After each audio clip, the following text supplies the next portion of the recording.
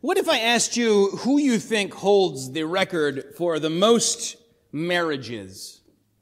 Not counting Solomon or other like sultans and kings and things who married hundreds of people and politically motivated things. I think in my mind immediately of the woman at the well, who Jesus pointed out had been married 5 times, but that certainly can't be the record. Some might think of King Henry VIII, who was married 6 times and something just kept happening to his wives. You might think of, for example, Elizabeth Taylor, famously married 8 times. Or Zsa Zsa Gabor, married 9 times. But I know of a guy named Glenn Scotty Wolfe, yeah, that's really his name, who was married more than all of those people combined. 29 times, starting when he was 22 years old. And they've done studies on this guy to try and figure out what happened and what can we learn about marriage and what can we learn about, avoiding the pitfalls that this guy fell into. And they found that just by talking to his ex-wives and looking at his life, it seems that as soon as he got married, he immediately was filled with this kind of buyer's remorse, groom's remorse.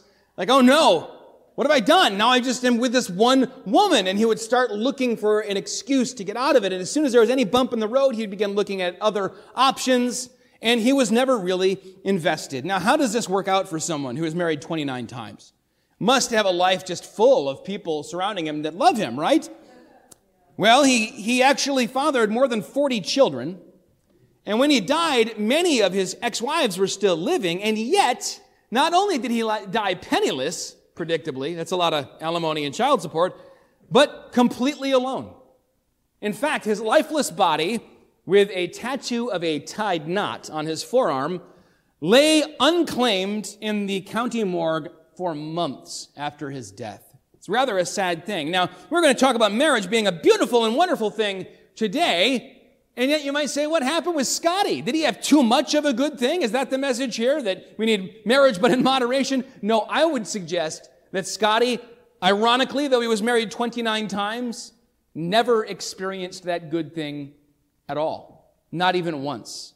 That his idea of what marriage is, and it's probably not too far off from what a lot of people today think that marriage is, didn't even get close to the beautiful gift that God has for us in marriage. Something that actually precedes the fall. Something that is part of creation itself. Now, just to bring you up to speed in this book of Ephesians, we have been studying forever. And like most New Testament epistles, it's divided in half, roughly. The first half being, this is what God has done for you in Christ and what it means for you. The second half being, therefore, here's how you should live in light of that. God has saved you in Christ, therefore this is how you live in light of that. That's the order. Never, ever, ever, ever, ever forget that. And don't bother with any preacher or teacher or author or anybody who tries to give it to you in the opposite order. Do these things, live this way, so that God will love you and save you. That's not how it works. That's how most religions work. That's not how Christianity works. And so you have, here's what God's done for you, here's how we live in response. And that second one is also usually sort of roughly divided in half. First, you have the kind of vertical aspect of how you live in relation to God, your own personal holiness, this kind of thing. And then you have the horizontal, how you live in relation to your neighbor, your fellow human beings. We see this going all the way back to the law. The first tablet of the law, right? What is it? Vertical stuff. Keep the Sabbath. Don't take the name of the Lord in vain. Don't worship false gods and idols. The second tablet, then, that love, that relationship with God spills out horizontally. Don't kill people. Don't commit adultery. Don't covet. Don't steal, etc. And so we are now into this area where your walking in the Spirit is going to spill out into relationships with other people. And we're going to see that here over the next couple of days. In every translation on my shelf here in Ephesians 5, we have a new section. And you often have a new paragraph and a new heading as well. The NIV, for example, says here with verse 21, Christian households. Line break, verse 21, submit to one another. Then it gets into wives and husbands, and then parents and children, etc., etc. But in the Greek, not only is there no paragraph break, there's not even a new sentence. It's become increasingly popular to claim to be a Christian, to be washed in the blood and filled with the Spirit, but hey, without all those antiquated hang-ups about purity and holiness, stuff about marriage and sexuality that's not, no longer in vogue. But in the New Testament, these things are so tightly tied together that the Apostle Paul doesn't even pause to take a breath. One leads into the next. God's love and forgiveness of us then leads to our love for him, spilling into our love for one another, and all of it then in holiness. You cannot say, I love God, but I don't really like people. It just doesn't work.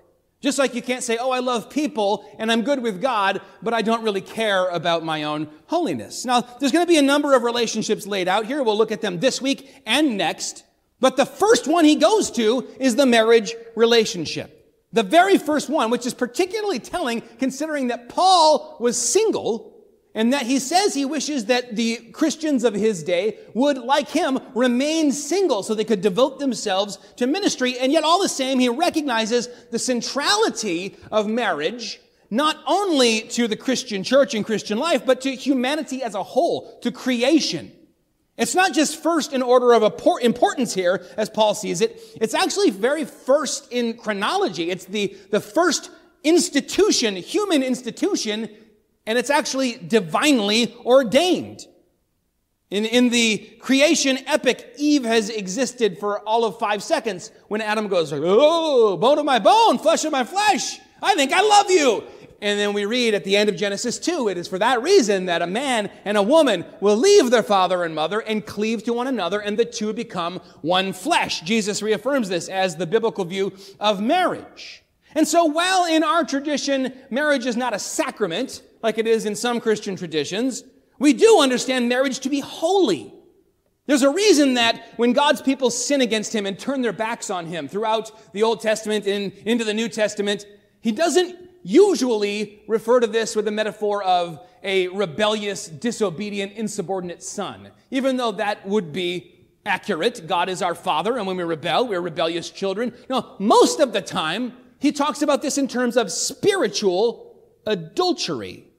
The violating of that most foundational and sacred covenant between a husband and wife, us being the bride of our Lord. This means violating a marriage covenant is not just an assault on this covenant between humans. It's not just a sin against your spouse, but it is blasphemy against God himself. And yet today, marriage is seen by many as outmoded, pointless, kind of a relic of the past, rejected now in favor of new and better ideas, in favor of the world's narcissistic approach to relationships that is making people just hollowed out and depressed all over the place. One that puts me and my happiness in the moment at the center of everything as the sacred thing that cannot be violated. This is perhaps the purest and most tragic version of what Jesus is talking about when he says that one could gain the world only to lose his or her soul. Right? I get what I want in the moment, and then I come up empty. When we see marriage being shunted to the side as outdated or irrelevant or even somehow unjust by its very nature, that is a major indicator that a society is drifting further yet away from the order of creation that God established.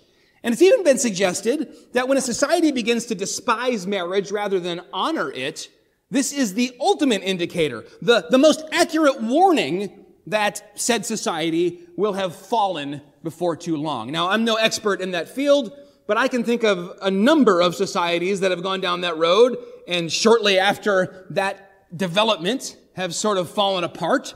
And I can see how our own culture is already quite a ways down that road. And I believe this is no coincidence, but rather a satanic strategy. After all, Paul is placing this in between a section on living in the Spirit, walking in the Spirit, being filled with the Spirit, and Ephesians 6, where he's going to tell us how to fight against the devil, extinguish his flaming arrows, outflank his wiles and schemes. The late James Boyce also saw this as a satanic assault on marriage, going back as far as we can see. And in writing on the topic in 1988, he said, if I were to pick the single most destructive feature of secular American life to marriage, I would without any hesitation name television, which laughs at fidelity and makes light of even the most perverted lifestyles, It destroys the home, beginning with the proper and necessary communication among the members of it. In place of normal relating individuals, it forms people who think only of themselves, of achieving a me-first, pleasure-oriented, materialistic, and immediate gratification lifestyle. 88. And I'm going, Elf? Full House? Cheers, maybe. I'm almost glad Dr. Boyce didn't live to see what would come of this and what would come of the internet in its place. That it would offer in place of marriage, which is a real relationship with a real flawed person with bad moods and emotional baggage and annoying habits and a body that is slowly giving in to entropy. Now instead, subbing in fake relationships over a screen. Perhaps lusting after an endless series of airbrushed images of beautiful people who seem to have no baggage, physical or emotional, and no desire other than a deep-seated need to satisfy the viewer. Or perhaps connecting in a more interactive way these days, whether by chance encounter or paid appointment, but always with the facade of a carefully curated self-image that is projected in order to protect the fantasy. Because that's less dangerous and less work than reality, than two becoming one, for better or for worse, for richer or for poorer, in sickness and in health, till death do them part. And I shudder to think what this year of the normalization of moving all human relationships online will do, what diseased fruit that will ultimately bear. But ultimately, you could pull the plug and cut the cable and get off the grid and even isolate yourself. And guess what? You still have the old Adam and the old Eve. In fact, imagine saying, I want to save my marriage, so just my wife and I are going to go off somewhere in the mountains. It'll just be the two of us. Somebody's getting murdered at the end of that movie. Am I right? We all have the old sin nature, and from the very beginning, that's been enough to poison our relationships, all the way down to our marriages. Adam and Eve didn't have TV. And if they did, what would they have even watched? They had no internet, no lascivious pop music, none of it. And yet, we see the sin nature coming and bearing fruit that has ripple effects of curse and death throughout all of creation. Even today, evangelicals often live on our own, in our own little bubbles, insulated from much of the world and the world's influence and culture. Still, every few months, we seem to hear of a prominent Christian leader whose marriage is falling apart, and it seems like almost every time it involves either multiple affairs or emotional abuse or something horrible where we'd say, how can this come into the church? So if we're going to have strong marriages, we have to accept that the problem is not all outside. There is certainly that, but the ultimate problem is internal. It's a heart thing. And once we accept that, we can also, as believers, accept that the solution is also internal if we are filled with the Spirit. And that's what's still being discussed here in Ephesians 5. Now this text, that's a long intro, and I think I'm just stalling because it's a lightning rod text, right? Here's something interesting. You may not know. This was the text that was read and preached on by our own desire at our wedding when Aaron and I got married 20-some years ago. And here's something Aaron didn't know. I suggested it as a joke. I said, what about that text in Ephesians 5 where it's like, well, wives, submit to your husband? I thought she'd giggle and punch me in the arm. Instead, she read the whole thing in its context and said, yeah, that sounds good. And so we told Pastor Teich, this is what we'd like you to read and preach on. Context, context, context. Remember the three rules of biblical interpretation. I think much of the controversy around this boils down to people ignoring both what comes right before and what comes right after it, intentionally putting on blinders. Still, though, it contains this directive to wives to submit to their own husbands. Some translations even say obey. Probably not the best translation, but not completely off the charts. Now, I've done many, many weddings, and I've never had anyone go for that. I give everybody a big stack of different possible vows and language for the declaration of intent to get married. I've never had anyone choose the old one that says, the wife says, honor and obey. Not once. That's antiquated thinking. And I can't think of a quicker path to getting shamed, mocked, demonized, and ultimately canceled than to suggest bringing back that dynamic into the mix, or even taking a step back in that direction. Which then amplifies the question, what is going on here when Paul talks about wives submitting to their husbands? Possibilities. Is it simply cultural? Certainly something is cultural here. That's always the case in the Bible. These New Testament books were not written in a vacuum. And the cultural context of the original recipients of this letter in Ephesus, it was a world in which men ruled as the absolute authority in the home in just about every area, with very few exceptions. But we can't simply write off everything we don't like in the Bible as controversially cultural and throw it away and say it was a different time. You allow yourself to start doing that, and before long, nothing's a sin. It was all cultural, and nothing's going to challenge you and sanctify you. And this is especially true considering that Paul challenges and condemns aspects of pagan culture that go against the teaching of Scripture and commands his readers to reject these things. So why would he do that sometimes and then just skate along with it sometimes? It seems to me what Paul is trying to do here is to be clever. He's using the normal dynamic of the age, of the time and place, of a woman submitting to her husband, but putting a totally different twist on it. Instead of the man ruling and dominating and the woman simply obeying, as in the world's model, he gives a new model in which everyone's role is defined in relationship to Christ. Which should tell us then this is not some form of oppression, but an expression of true freedom, which is what we have in the gospel of Jesus Christ. And I don't think it's very subtle what he's doing here. In just verses 22 through 30, there are half a dozen occurrences of the word as, tying the husband-wife relationship to that of Christ and his bride, the church. And even the briefest skimming of this passage will show you that this is God not using marriage as an illustration of Christ and the church, but the other way around. So, when we begin with verse 21, submit to one another out of reverence for love, put yourself back in that cultural space. To a modern reader, this is the least problematic part of the passage. We'd probably like to just talk about this and then go home. But verse 21 initially would have been rather jarring as it was read to the gathered Christians in Ephesus. Because in the Roman world, things were quite hierarchical, organized in a clear top-down chain. And this shows how revolutionary Christian thought was in its earliest days, as it continues to be today. This also, I think, informs our reading of the rest of the text. It begins with submitting to one another out of reverence for Christ. Now, I gotta just ask you to indulge me for a minute as I get even drier here. Because I have to remind you that we have long sentences when Paul is writing, and that this submit to one another thing, even though the NIV makes it its own sentence with submit to one another, period, it's actually listen, you can't tune me out. It's a subordinate clause to a longer sentence that began back in verse 18. Do not get drunk with wine, for that is debauchery, but be filled with the Spirit.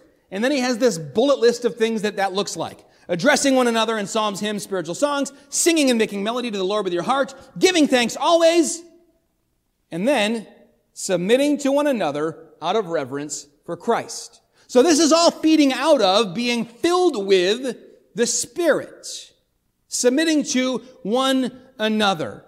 Now, because of that, some have suggested, hold on, don't make much of this submitting to one another thing. It's just a segue. This isn't some broad mandate that everyone needs to submit to one another in the church. It's just Paul introducing the topic, and then he'll get into how it works and who submits to who later. In which case, okay, wives submit to your husbands, and there's no sense in which husbands then reciprocally submit to their wives. That's a very common view of this thing and a very common explanation. Although I think it kind of ignores the clearest reading of verse 21. What does it mean when you tell a church, submit to one another? Further, though, some would say, how would this even work?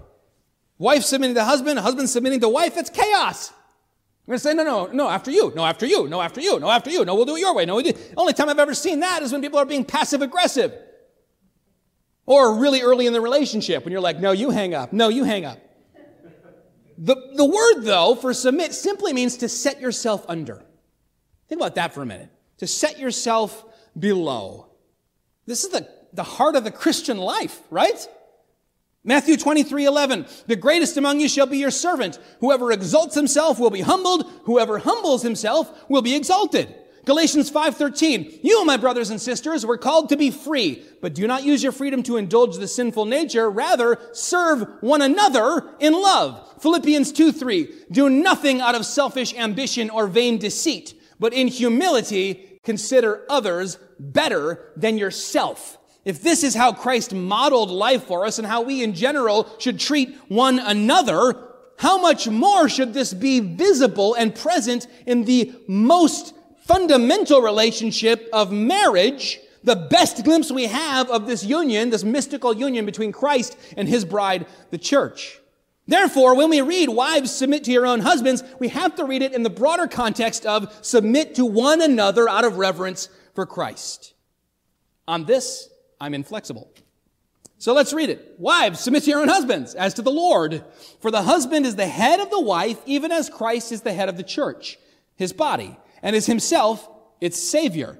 Now, as the church submits to Christ, so also wives should submit in everything to their husbands. It's brief and to the point. And it cannot be just cultural, by the way, because he brings up a similar concept in 1 Corinthians 11, and there Paul plays the man was created first and woman out of man card, rooting it in the order of creation. And many would say because of that, you have to remove culture entirely from the mix. But later in the same chapter, 1 Corinthians 11, Paul points out the sort of chicken and egg aspect of who comes from who, right? 1 Corinthians 11 and 12. Nevertheless, in the Lord, woman is not independent of man, nor man of woman. For as woman was made from man, so man is now born of woman. And all things are from God. See kind of a little triangle there? That's going to be the consistent thing, I believe, as we look at what it means to have a Christian marriage. And we see this from the very first chapter of the Bible. God creates in a very structured way. He's a God of order, not chaos. In the first 3 days of the narrative, we see him forming, and then in the second 3 days, we see him filling what he has formed. And as he forms, he does it in a very ordered way in what N.T. Wright calls binaries. And from the very beginning, the heavens and the earth is what he creates. The heavens and the earth. So on day one, he creates light and darkness. On day two, there's the water below and the water above, the sky. On day three, he creates sea and dry land, forming that so that he can fill them. There's evening and morning, the first day, the second day, the third day, the fourth day. And throughout this whole process, at the end of every day, he's like, this is good, this is good, this is very good, this is good. But then he breaks the pattern in Genesis 2:18 and says, ooh, this is not good. Does anyone remember what's not good? It's not good for man to be alone. He looks at this guy and says, I've only made half of the picture here.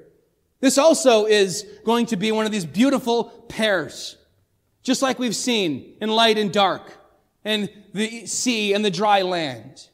And so God creates man and woman so that the woman makes up for the weaknesses of the man with her strength, and the man the same with the woman, because we need to be together. That's why the church should never say, okay, we're going to have a church that's just men or just women. Parachurch ministry, I guess, okay, so we can get together and say, how can we love our wives better? How can we be Christian women better? You know, that kind of thing. But we want to remember that there is a bigger picture here, and that God has not come in and said, okay, this guy just needs an assistant. That's often how that passage is preached.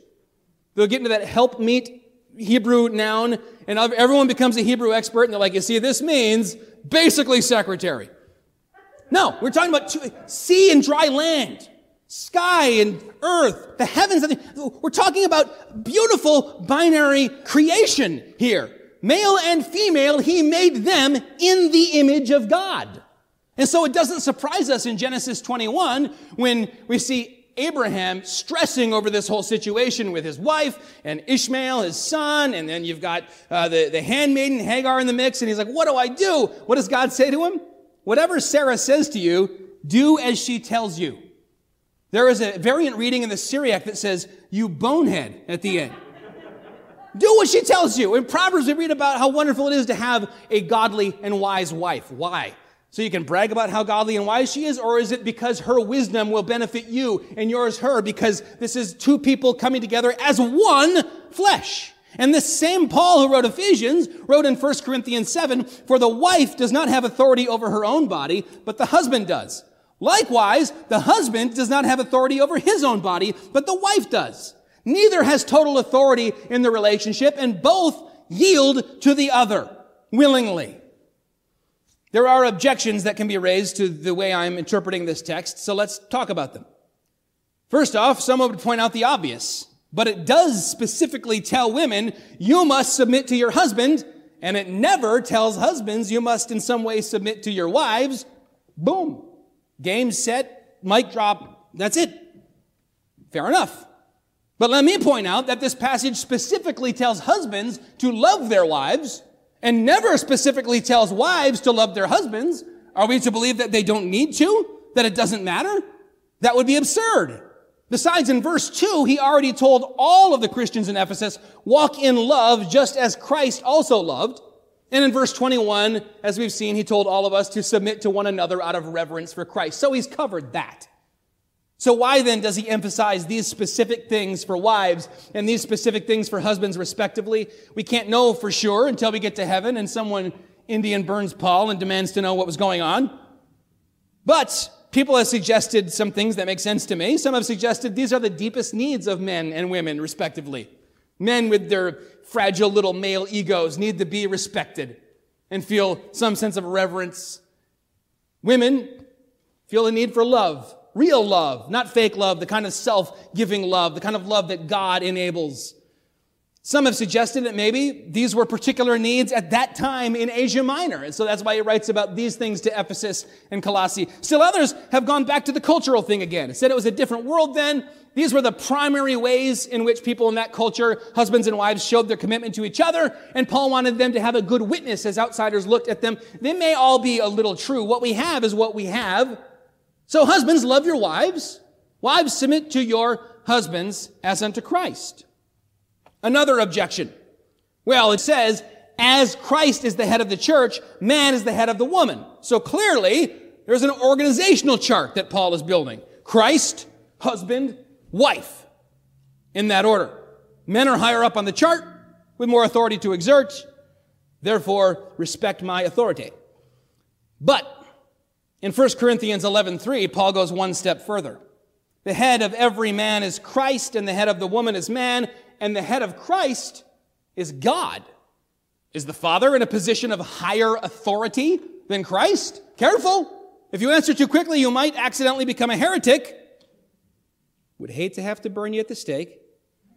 Christ did submit to the will of the Father willingly in coming to lay down his life for sinners, but there's no org chart for the Trinity. Every Christian creed is overly careful to make that overly clear. In fact, the life of the Trinity from eternity past has been described as acts of self-giving love within the three persons of the Trinity. No power struggle, no power grab, just harmony and self-giving love. So when St. Paul says the head of Christ is the Father, it doesn't primarily mean I'm the boss of you. And the head of the wife is the husband. It does not primarily mean something like that. So what does that mean? That he is the head of the wife? Well, that's the main question, I think. And I need to point out that Paul's doing something new here. We hear head of the household and we go, oh yeah, that's a thing you say. It wasn't a thing you said back then. Paul's doing something new. Outside of the Bible, this Greek word for head, kephale, it's the regular word for like this thing here. This word is never used in discussing male-female relationships up to this point in at least not that I know of in extra-biblical Greek literature. So what does it mean exactly? Clearly it doesn't just mean literally the thing containing the brain. Well, think of it even in English. Head can mean several things. It can mean an authority, indeed. The head of HR, the headmaster of a school, head of the household as we use it. It can mean one's intellect. Sean, use your head. He hears that sometimes. It can mean a source or point of origin, the head of a river, a trailhead. It can mean prominence or preeminence, the head of a table, the head of the class. It can mean the uppermost extremity or peak, the head of a screw, an axe head, or events coming to a head. And pretty much all of those are possible meanings in the biblical Greek as well. Does it mean authority? Well, there are many who would say yes, it has to. But going back even to the church fathers, there are many who say it really can't. John Chrysostom, writing in the 300s AD, Archbishop of Constantinople, the golden-tongued preacher, he was adamant that head, at least in 1 Corinthians 11 there, in the context of husbands, wives in Christ, does not mean leader or ruler. That if we take head with that sense of governing, the passage won't make any sense at all, and it leads to all sorts of false ideas about Jesus and the Trinity. The other key word here, besides head, is submit. And that's important, because he tells wives, and the Greek word is hupotasomai, which means to submit yourself, rather than telling husbands to hupotasso, which means to subjugate someone. The BDAG, which is the main lexicon, Greek lexicon most people use, says of this word, to submit, of submission in the sense of voluntary yielding in love.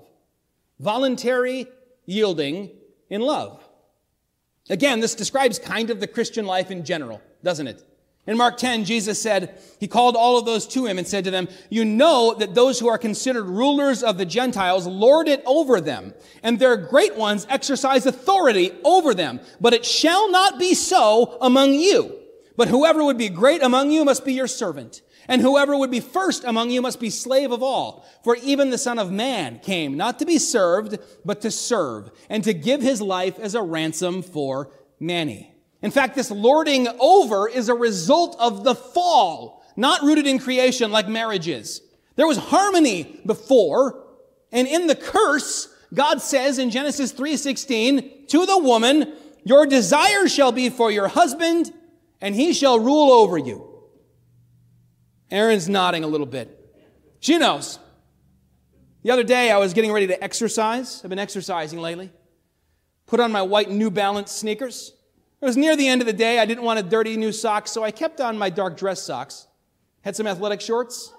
I was headed down to the basement to do my wee Gold's Gym cardio workout. You could see my very white legs. And I saw her give me the look. You know, the one that says, my desire is for you. Rule over me. If that's what the curse is, I think all women everywhere have found a loophole. No, that's not what's being said here. What is this aspect of fractured shalom that has entered in because of sin? Well, the only other time that word desire is used in Genesis, and one of only two other times it's used in the whole Old Testament, is just 2 chapters later. It's right before Cain kills his brother Abel in a jealous rage. And God warns him, you're in danger of crossing a line. And in Genesis 4:7, he says, Cain, sin is crouching at the door. Its desire is for you, but you must rule over it. Your sin wants to rule over you. You've got to rule over it. This is a battle. We're going to see this in Ephesians 6. It is a battle. For most Christians, fighting against sin should be a battle, but it's not. In marriage, it shouldn't be a battle, but it is often because of the curse. Now we have disunity instead of unity, discordance instead of harmony. Two parties often coming together in limited, reserved ways, looking for various benefits from the arrangement, but still trying to come out with the upper hand until the Spirit enters the picture. I think there's a great irony that I often see. I remember one example. I saw some great debates in a seminary class many years ago, and a friend of mine was so adamant about a reading of this text, that a man is to rule his household and be the lord of his manor, and the little lady should submit just as she does to the Lord, like we see here in Ephesians 5. The man sets the tone. No one else has a voice. And I remember thinking, one, you totally just skipped over loving your wife like Christ loves the church sacrificially. We haven't gotten there yet. But secondly, I happen to know this dude was petrified of his wife. I was in a study group with that guy. His wife ran his life. And she did it all sneaky under the guise of submitting. So she's like, I'll submit to your will, and here's what your will is, by the way. What that is a ripple effect from the fall. And I know that's anecdotal and it doesn't prove anything, but my point is, if we're living in the Spirit, If we are filled with the Spirit, we can let all these games go and stop trying to cunningly manipulate each other and instead love and respect and serve and care for each other. And that's not what he tells the husband, by the way. You woman, I want you to submit. Man, I want you to rule over, subjugate. In fact, he tells us the opposite. Verse 25 through 27.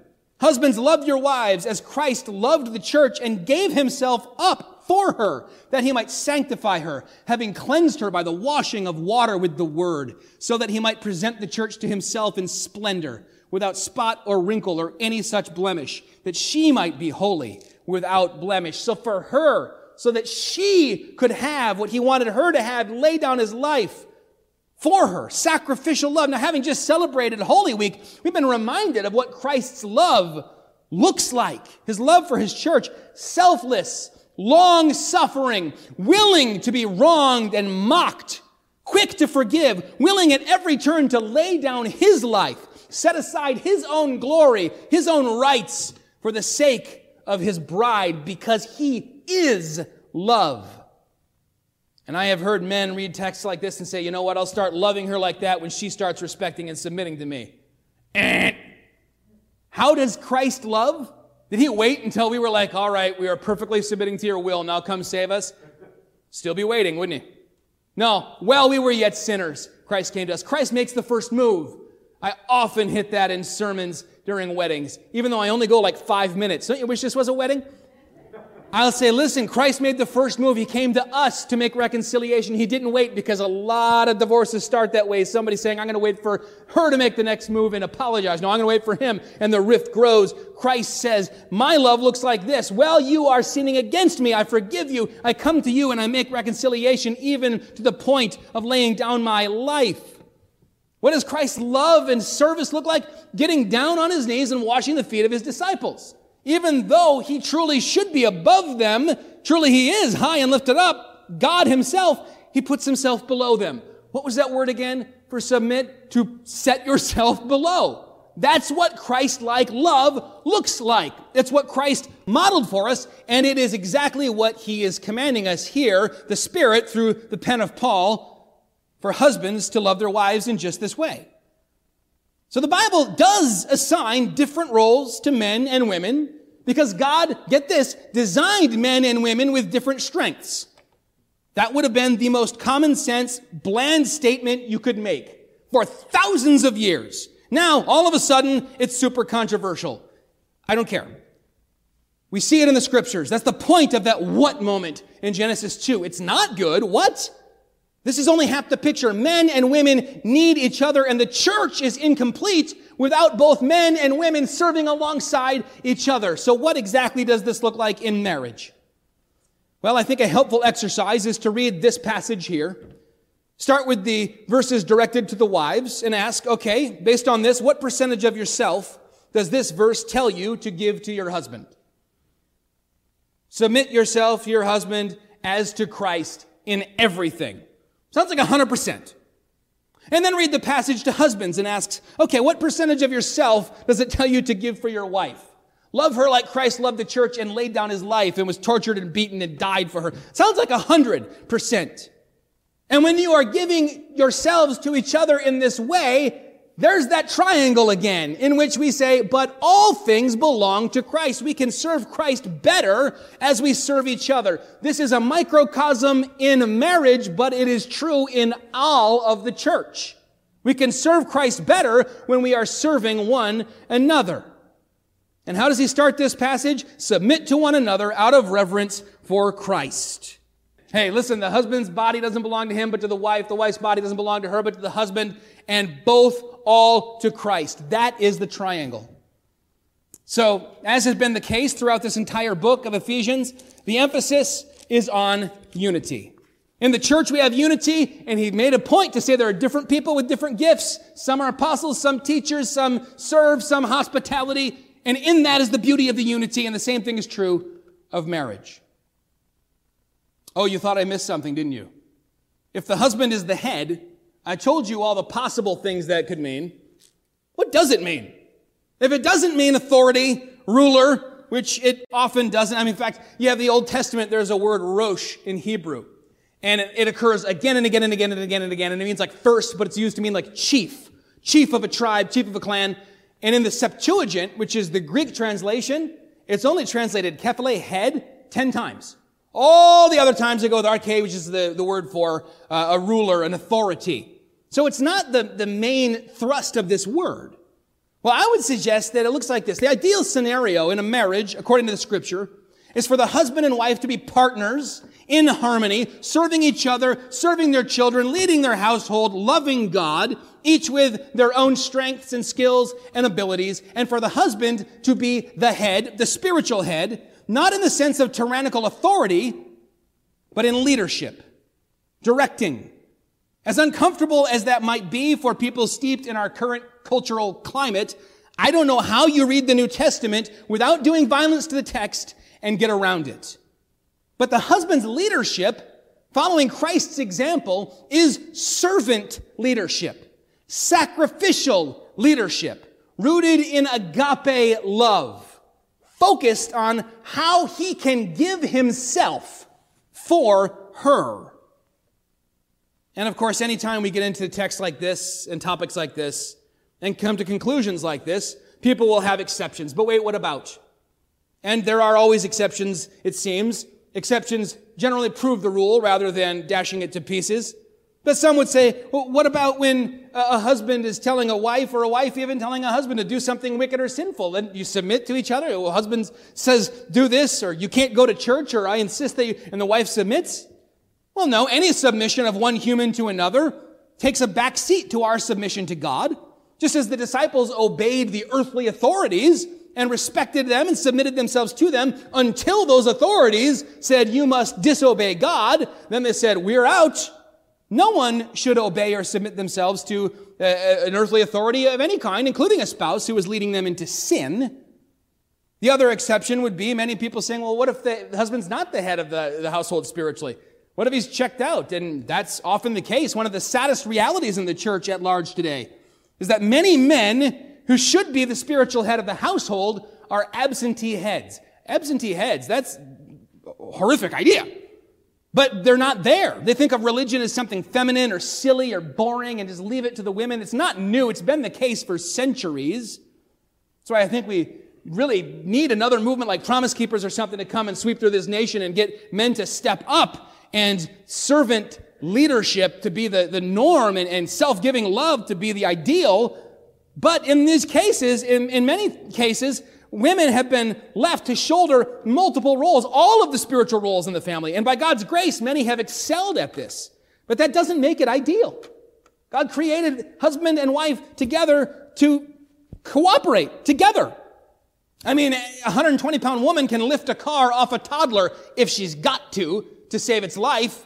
But that doesn't mean we're blasé about toddlers running around in traffic as long as there's some moms around.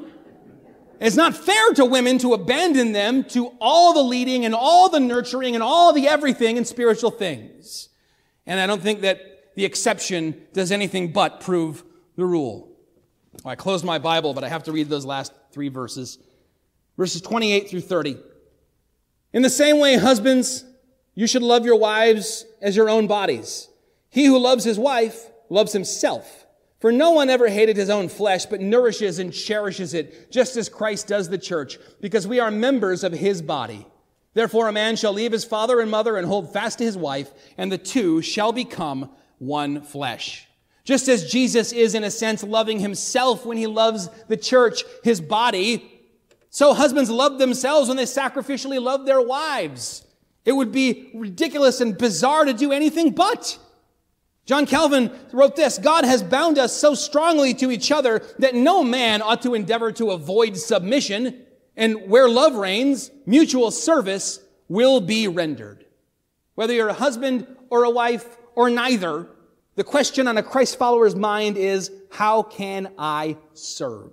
Not, how can I be served? If we're still rooted in the fall, thinking in the flesh, we'll read a text like this and say, am I getting what I deserve in this transaction? But if we're living by the Spirit, we will ask, am I giving all that I can? In fact, that's exactly what Reverend Teich said to Aaron and me at our wedding. If you get into the self-seeking stuff, he always says stuff like that when he's preaching. It's a little distracting. If you get into the self-seeking stuff, your marriage will suffer.